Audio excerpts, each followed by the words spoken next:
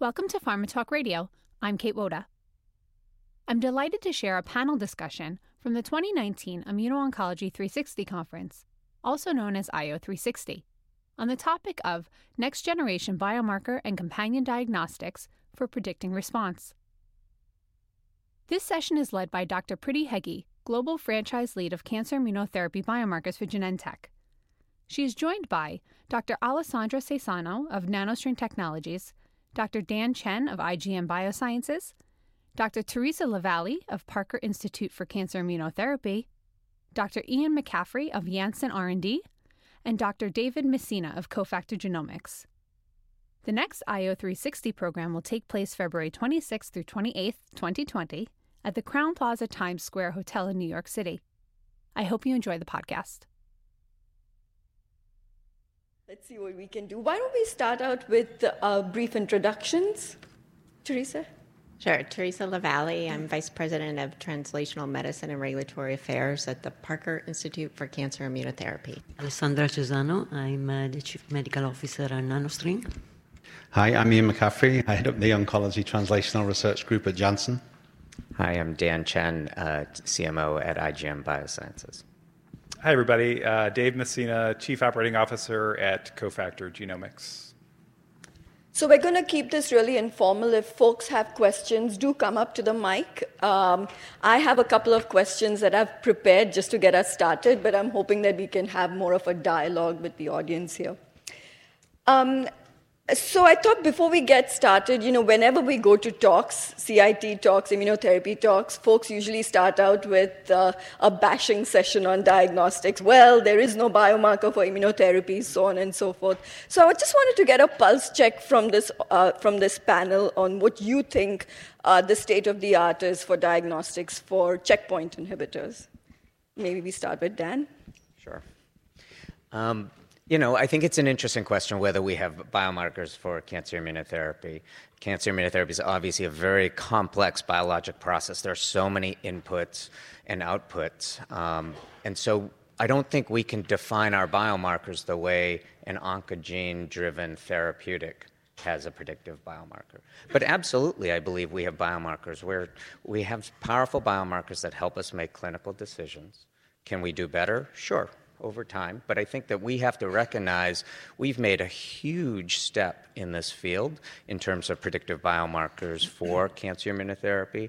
And just imagine another similar biologically targeted, complicated pathway in angiogenesis never got there.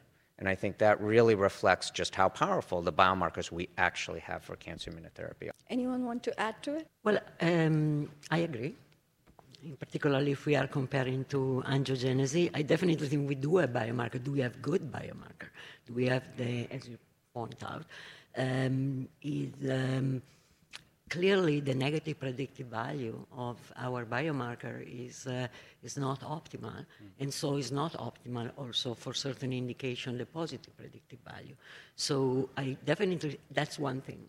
The second thing is the biomarker that we have, they don't tell us anything about why the patient, for instance, will not respond in particular. So they are really not revealing or helping us in that particular sense. So there is room for improvement.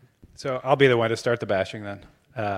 I think back to the, even though we obviously have come a long way, I think there was a paper published just last year by John Marshall and some colleagues at Caris looking at about 11,000 patients, and he looked at PD-L1 status, TMB, MMR, and across all of those patients, 70% of them showed no sign of any of those markers. So I think that's a good indication that we have a long way to go, and as Alessandra pointed out, we really have just begun the process of understanding how to find biomarkers that really tell us why the patients are responding or not responding the way they are. Yeah, so I think we've done a lot, but I also think it depends upon what you're defining them for. So we have a joke at Parker where we have the biomarker of the month from Nature Immunology, and there's been a multitude of them published of late, and a lot of them published in general, but they're not used. So even, you did such a nice talk to really set this up. But how many people will tell you a hot tumor is CD8? What study has ever done a prospective study picking patients on the immune desert versus the immune infiltrate? So I think we have a lot of knowledge. It totally makes sense that a T cell is necessary. So let's do the study and figure out, is it CD8 plus TCF7? Is it an exhausted T cell? Is it T cell fitness? All these papers that have come out in the last 6 months. Yet we publish them with a couple of patients, put them in Nature Immunology, get a great paper, and move on. So I think the challenge is, how do you bring it together? Because even if and what would we use them for? So as a community with all the studies that are ongoing, if we could just identify PD-1 monotherapy and have an algorithm is the other issue, is the immunogram is not a single driver. We're treating the immune system to attack cancer. So it's not even a tumor, and there's a lot that we can even learn from infectious disease that isn't overlaid. So I think it is incredibly complicated, and it's going to take a multi-parameter biomarker, multi-omics. We're starting to see studies like this done, like the one that was recently published in Science with TMP and gene expression profiling. But we need to add other things. What about all the MHC work that's been done? And so I think as a field, we really need to come together and really look at ways. So, I mean, Parker's trying to approach this. We're actually having a workshop that many of you were invited to see, can we bring people together and collaborate and just try to define who's PD-1 responsive and then do a study with a multitude of biomarkers, because that could then inform our combination studies. And it's still pre-competitive space where you don't have to get, well, who owns it and this and that, because as a class, we could get the approval for that. So I think it's going to take novel approaches to really making them clinically useful to patients and not just Nature Immunology papers. Maybe just to add to the great points that have been made so far, I think that one of the things that is a struggle for us is obviously the immune system is dynamic. Many of the assessments that we do with the great technology we bring to bear on the question are done with archival samples in clinical trials. I don't know what the right solution is, but it feels to me like we need some more in-depth clinical research where we're taking the right samples in a prospective way specifically to interrogate the mechanism, because otherwise we can look comprehensively at an archival sample and it may have been collected and may be irrelevant to the immune status of the patients at the time of the trial. So, just to add to that, I think that we're still at the beginning, and that will now that we've identified the potential for informative biomarkers, to Dan's point, I think now we should be doing clinical experiments to really build upon that and get some mechanistic associations with those markers. So I'm going to sort of play devil's advocate to both Ian and Teresa here. I think that if you're looking for other biomarkers, which is important because clearly we don't have the absolute right biomarkers for immunotherapy right now. That number might be 50, that might be 150, right? Because there are that many things that ultimately play into whether any given patient has a response to cancer immunotherapy. And the problem with clinical research is not built to test that number of hypotheses. It'll take a lot of patients. The initial false positive rate will be really high. So you'll think that you have all these promising biomarkers in your initial examination, and then upon further exploration with large studies, you'll find that it's not really a predictive biomarker. And so you can quickly see that that's not a process that can really happen in the real world. And it's something I think, Priti, you and I have talked a lot about. We can't continue in this field without better animal models, because we don't have a way to process this massive amount of information as a 100 or 1,000 hypotheses that we're going to test in the clinic. We need those Nature Immunology papers, but we need them to be done in models that have a much better translatability. So in the clinic, we can test, 1 to 5 hypotheses and validate those. And I think that is one of the greatest struggles for this field. It was great that PD-1, PD-L1 inhibitors work. It's great that CAR T-cells work. But we're struggling with the scientific infrastructure to get us to that next level. And I don't think we can just do all of this in the clinic. We have a question out there. If you can give your name and your affiliation, please. Sure. I'm Michael Lastman. I'm from Merck. I'm translational biomarkers. So, Alessandra, I appreciate your comment about us not really knowing exactly what hot tumors are, and that we'll have to do more work in the future. But a lot of us are doing work right now combining anti-PD-1 or other IO checkpoints. And we do want to, and the whole session was about changing tumors from cold to hot. So we're in the process of doing that research now. So is there any consensus or ideas about right now how we define a hot tumor cell, increased hotness or inflammation that may predict increased response with anti-PD-1 therapies? Well, I actually think that there was a paper that was published from your group, or at least some of the authors were actually on, maybe you are one of the authors.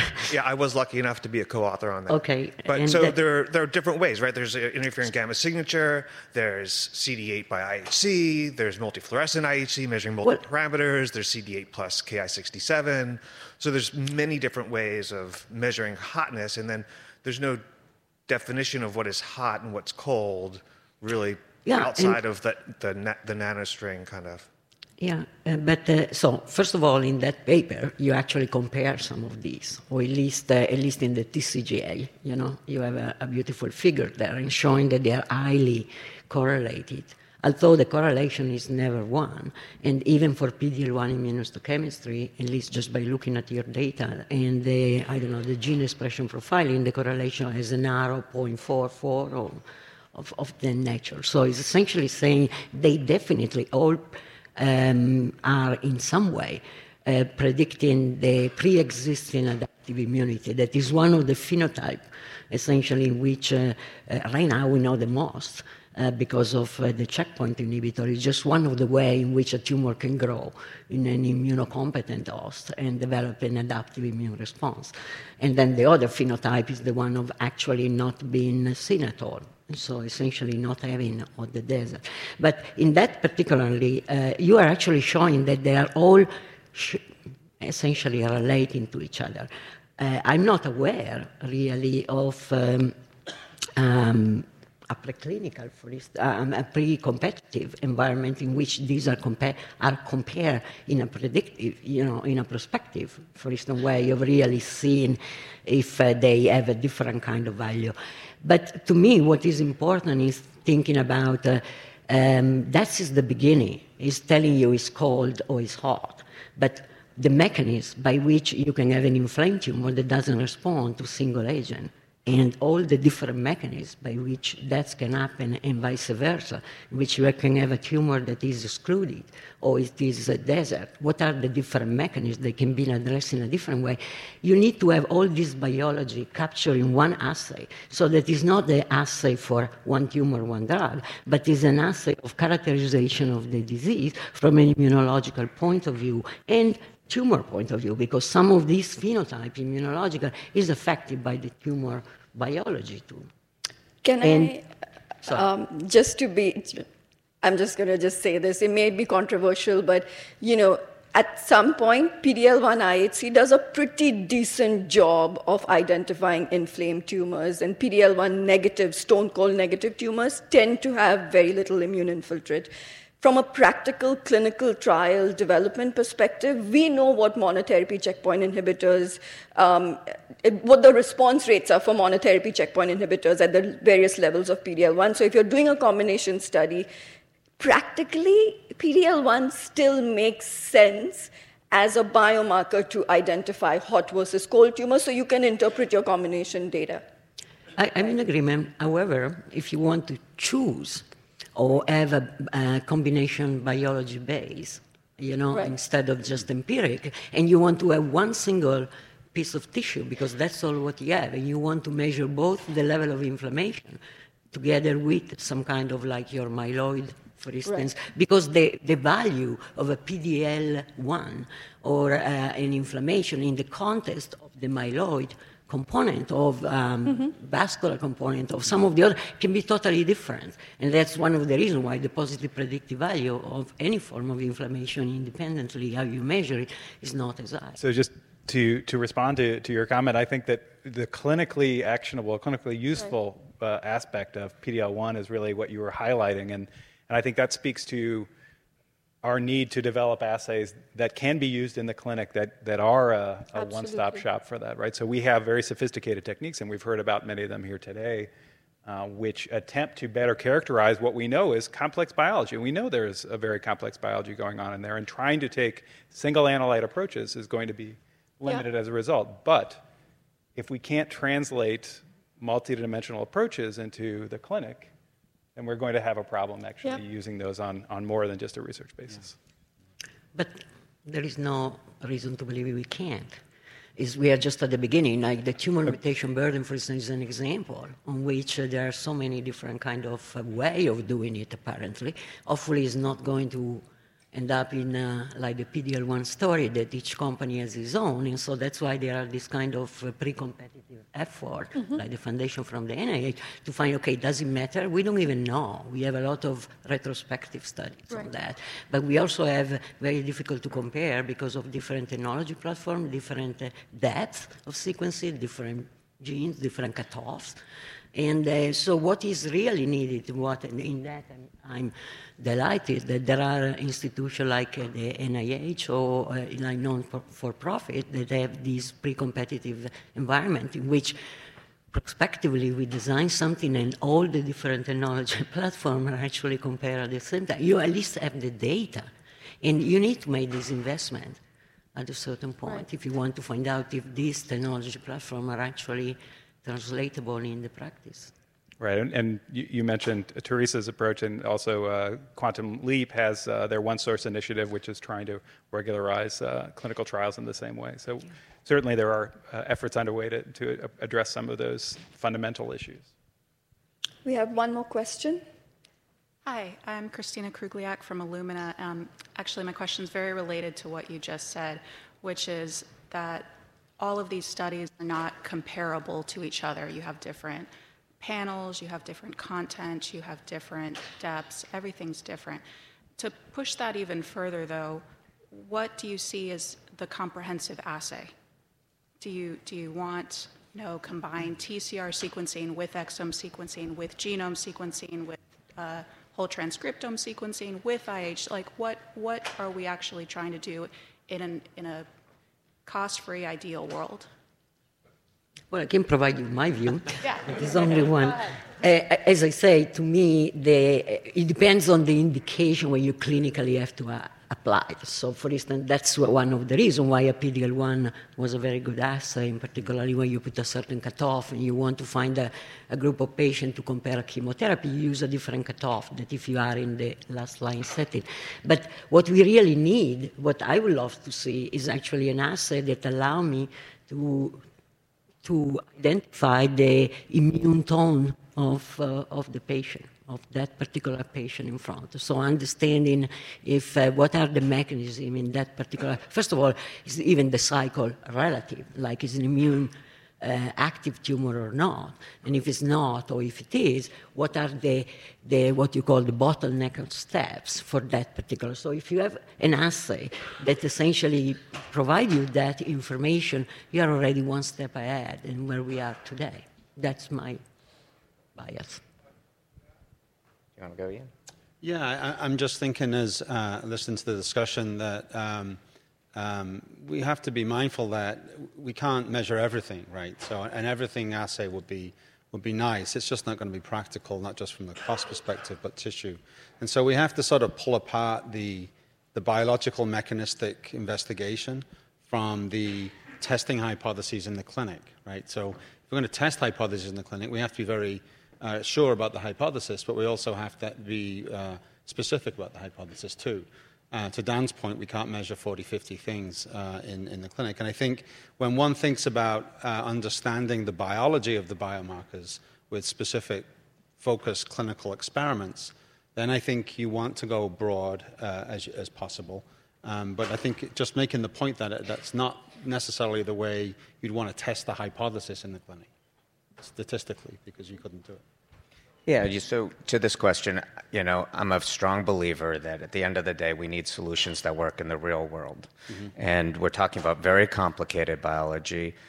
In my own estimation, the only piece of all of this complexity around biomarkers that truly works in a real world where we have a diagnostic that captures multiple biologic important nodes is gene expression.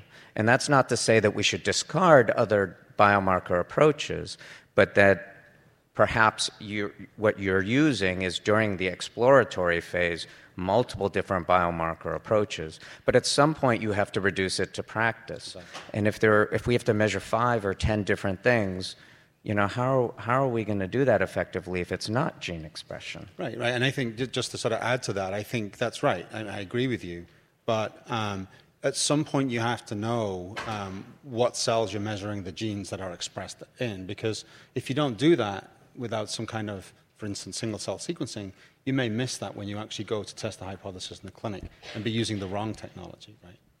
And I hope that if we're going to get there, that single-cell gene expression isn't the end platform, though it could be, but it's part of that exploratory platform. And at the end of the day, you're able to use bulk gene expression to develop a signature that's good enough for the real world. Yeah. But you're right. I don't think we know until we get there. Exactly. Yeah. I think what I'm saying is that early phase exploratory stuff, we, in the biomarker field, we seldom get the opportunity to do that adequately, I think, because things move so quickly, and in particular in the IO space, because of the enormous promise of the therapies, they go from phase 1 to phase 3, right? So you just don't get the opportunity, and I think we need to focus more on that, whether those are through collaborations, industry consortia, or company-sponsored trials. We'd have to look into that more.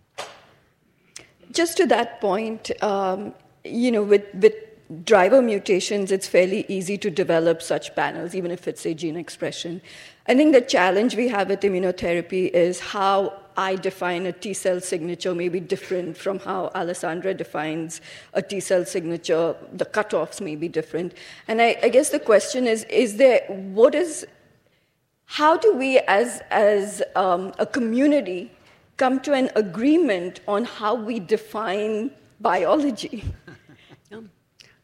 Just to be for complete, I can't even get my own scientists to agree on something. So you can imagine the general community and the discord that would occur.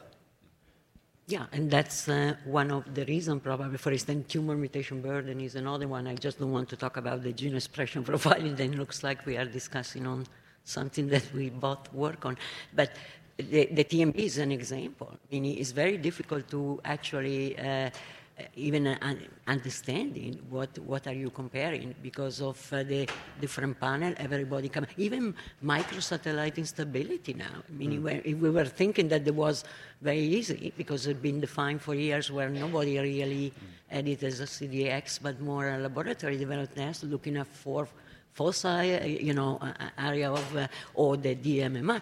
Now they are all these NGS based and they become really very different. So to me, the only way is to actually have the pre-competitive again, in which there is an agreement that what is important for the field is to identify one way of measure certain things that are relevant and then actually use them, and so that the drugs act on the same population and we can actually compare effect for the patients in that way. And everybody puts their skin on the game in this pre-competitive, the diagnostic and the drug and the public. And I would argue that we've never ever agreed really on anything. Even if we think about IHC, the way that we define the markers that constitute an immune cell, the level of staining that we need in order to say that this is a positive or negative. So this is the complexity that we've always dealt with, and we are seeing that more now in a milieu where we have a lot more that we can measure. And so we want to see it all. To Ian's point, we want to be able to measure as many biomarkers or potential biomarkers as we can throughout the process. But at the end of the day, I think, to bring it back to your point, we have to have at least a limited set that we can focus on in a clinical context. And so we may not always agree, but at least if we're clear about the assumptions that we're all making, we can use that as a basis for some rational comparison. And I think, so one, I always say that my job is to displease the least number of people. So I never try to make people happy because especially, even when you can do a 40-plex panel, people still, you missed my marker. So I think that what's the cutoff? And we are seeing, so the PD-L1 issue that happened with the testing, we're seeing Friends of Cancer and FDA and a consortium getting together and working together on TMB to harmonize the tests so that as everybody has a different readout, there's something that makes sense to the patient. And we're working on an initiative for cellular therapies in terms of how to do faster transition to the clinic and what are the critical quality attributes as a community. Can we bring that together and get a white paper? So I think more and more we're working together, but I think that you have to put a line in the sand if there's so much work on CD8. Is it the Imaginab imaging that would go with sequencing and IHC? It is going to have to be multifunctional, just based on the features of the immune system that we've seen that are useful, but I don't think it's beyond the scope of the ability to screen to do a multi-factor test. I mean, we have next-gen sequencing panels. I mean, when I started with companion diagnostics, when you were trying to explain to people what an IDE was and CDRH, back in the day where people didn't at all appreciate that development, it's a lot different today than it was 10 years ago. So it's hard, but it's equally hard to see these 2,000 clinical trials with failed results. So I think that there is a motivation both from the FDA, the community, but working together. I mean, better animal models is what everybody wants. But I think that's almost a harder question than doing some of the work in the relevant animal model, which is man, with these approved agents with thousands of patients being treated and people like Memorial doing impact and really bringing together and sharing data and as a community to answer questions that still allows us to do our own discovery and advancement of our own pipelines. So admittedly, the topic of pre-competitive space, I also always bristle at a little bit. We work in a scientific field. I don't know how it is we're expected to already know the answer before we've answered the question.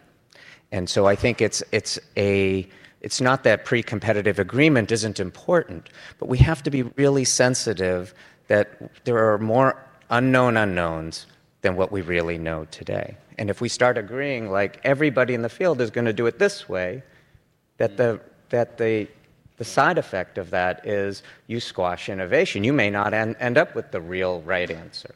And so it's not that we shouldn't have pre-competitive discussions, but I think we need to be really thoughtful about how we do it. And I worry sometimes in this field that there's always this rush to let's agree on this so that we can all be testing the same thing. But we have to recognize we just don't know the answers yet today. And we have to be open to alternative ways to think about things and do things. Otherwise, we won't really get to the best answer. That's a good point. Can I just make a comment on something that Teresa just said? Dan made a good point about how many hypotheses we can test in the clinic. And I'm just wondering to what extent people are using clinical genomic databases to get at this question. I mean, there's a lot of patients now receiving PD-1, PD-L1 antibodies.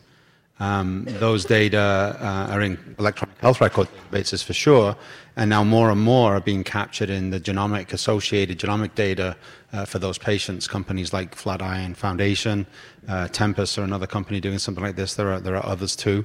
And we should be mindful of the opportunities there, right? Because we can now get thousands of patients with associated genomic data from which we can draw conclusions that can be tested prospectively. Yes, I'm in agreement then with you. When I say pre-competitive, I don't mean that there is one single thing that is tested. What I'm saying is that the same a clinical trial on which everybody agrees that a certain hypothesis is tested, the sample are actually tested on different platforms of biomarkers, so that you can actually compare with the same patient population, with the same outcome, different treatment, because there will be different treatment, but also you have the same biological characterization on different platforms. That probably one of the questions they could answer, are all these things equal or aren't? That's what I meant. Ian, you brought up a good point, because the FDA is really interested in real-world data and getting, a regulatory path for filings and labels based on real-world data. The pan-tumor TMB effort is using real-world data. So I think you bring up a really good point there. I think we have question? Mark. Oh, yeah, thanks very much. So I think what I'm hearing is part of the frustration resides in the fact that it seems like there ought to be a universal suite of assays that are deployed regardless of the mechanism of action of the drug. So I suspect, Teresa, that when you have that disappointment with that investigator that wanted that specific marker, it's because that's pertinent to the actual mechanism of the drug tested. So that may just be an unachievable goal, right? Because there's so much complexity in this biology, which makes me wonder whether there's a benefit in building out a super robust data set around one of these anchor molecules like PD-1 itself or PD-L1 inhibition, right? Now, maybe I'll throw that to you. And I think there are efforts like with the PACT and the FNIH and Parker's, it has the same site. So we have, we call it affectionately the Parker Translational Suite, that's multi-omic and fit for purpose. So we have directed assays as well as multi-omic assays. Like people prefer RNA-seq over some of the nanostring platforms because what will you miss using nanostring at those times?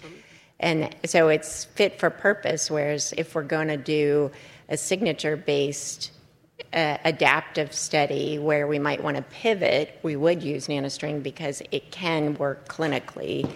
But I think the whole genome sequencing and building out panels for both CyTOF and multidimensional imaging are a major effort that a lot of us are working on to at least have a standardized panels available to the field that we could compare across trials.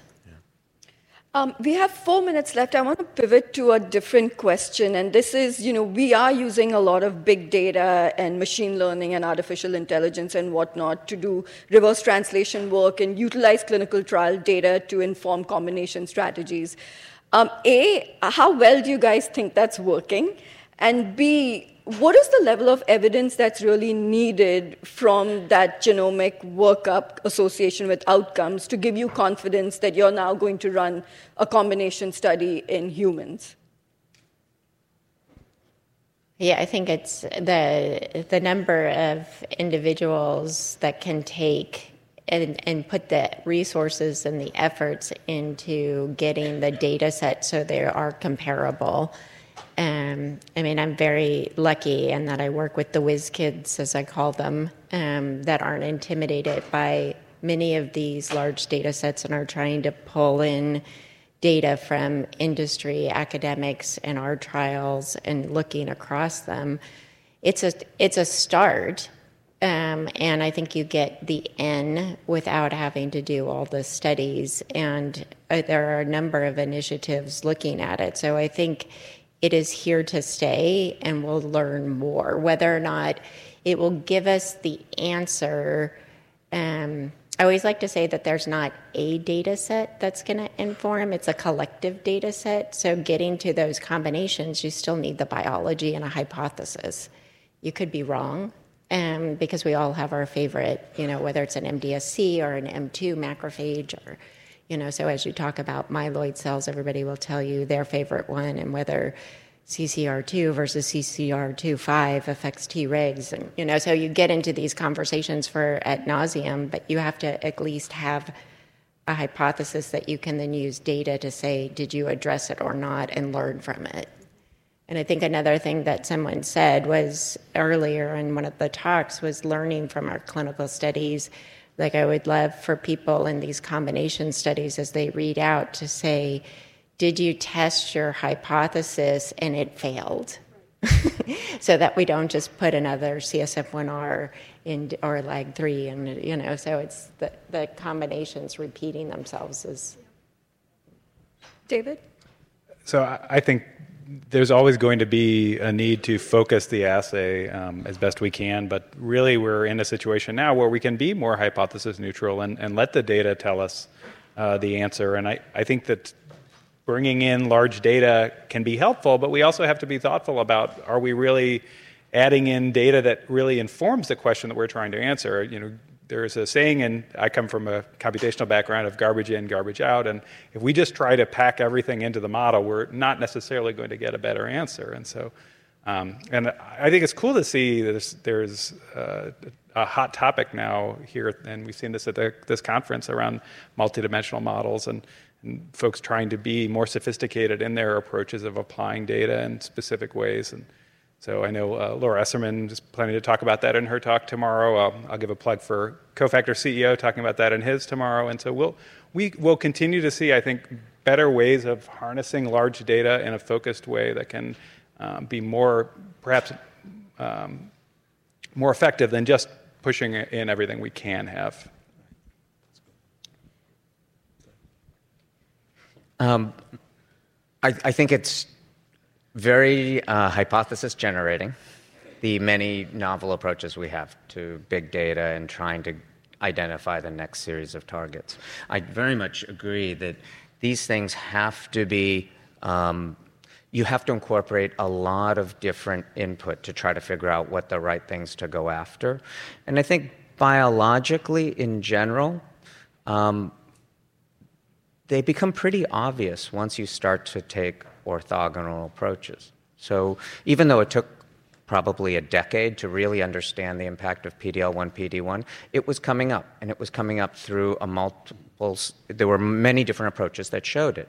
And I would argue that for something like immune exclusion, the data is pretty good right now that TGF-beta is one of the dominant drivers of that biology.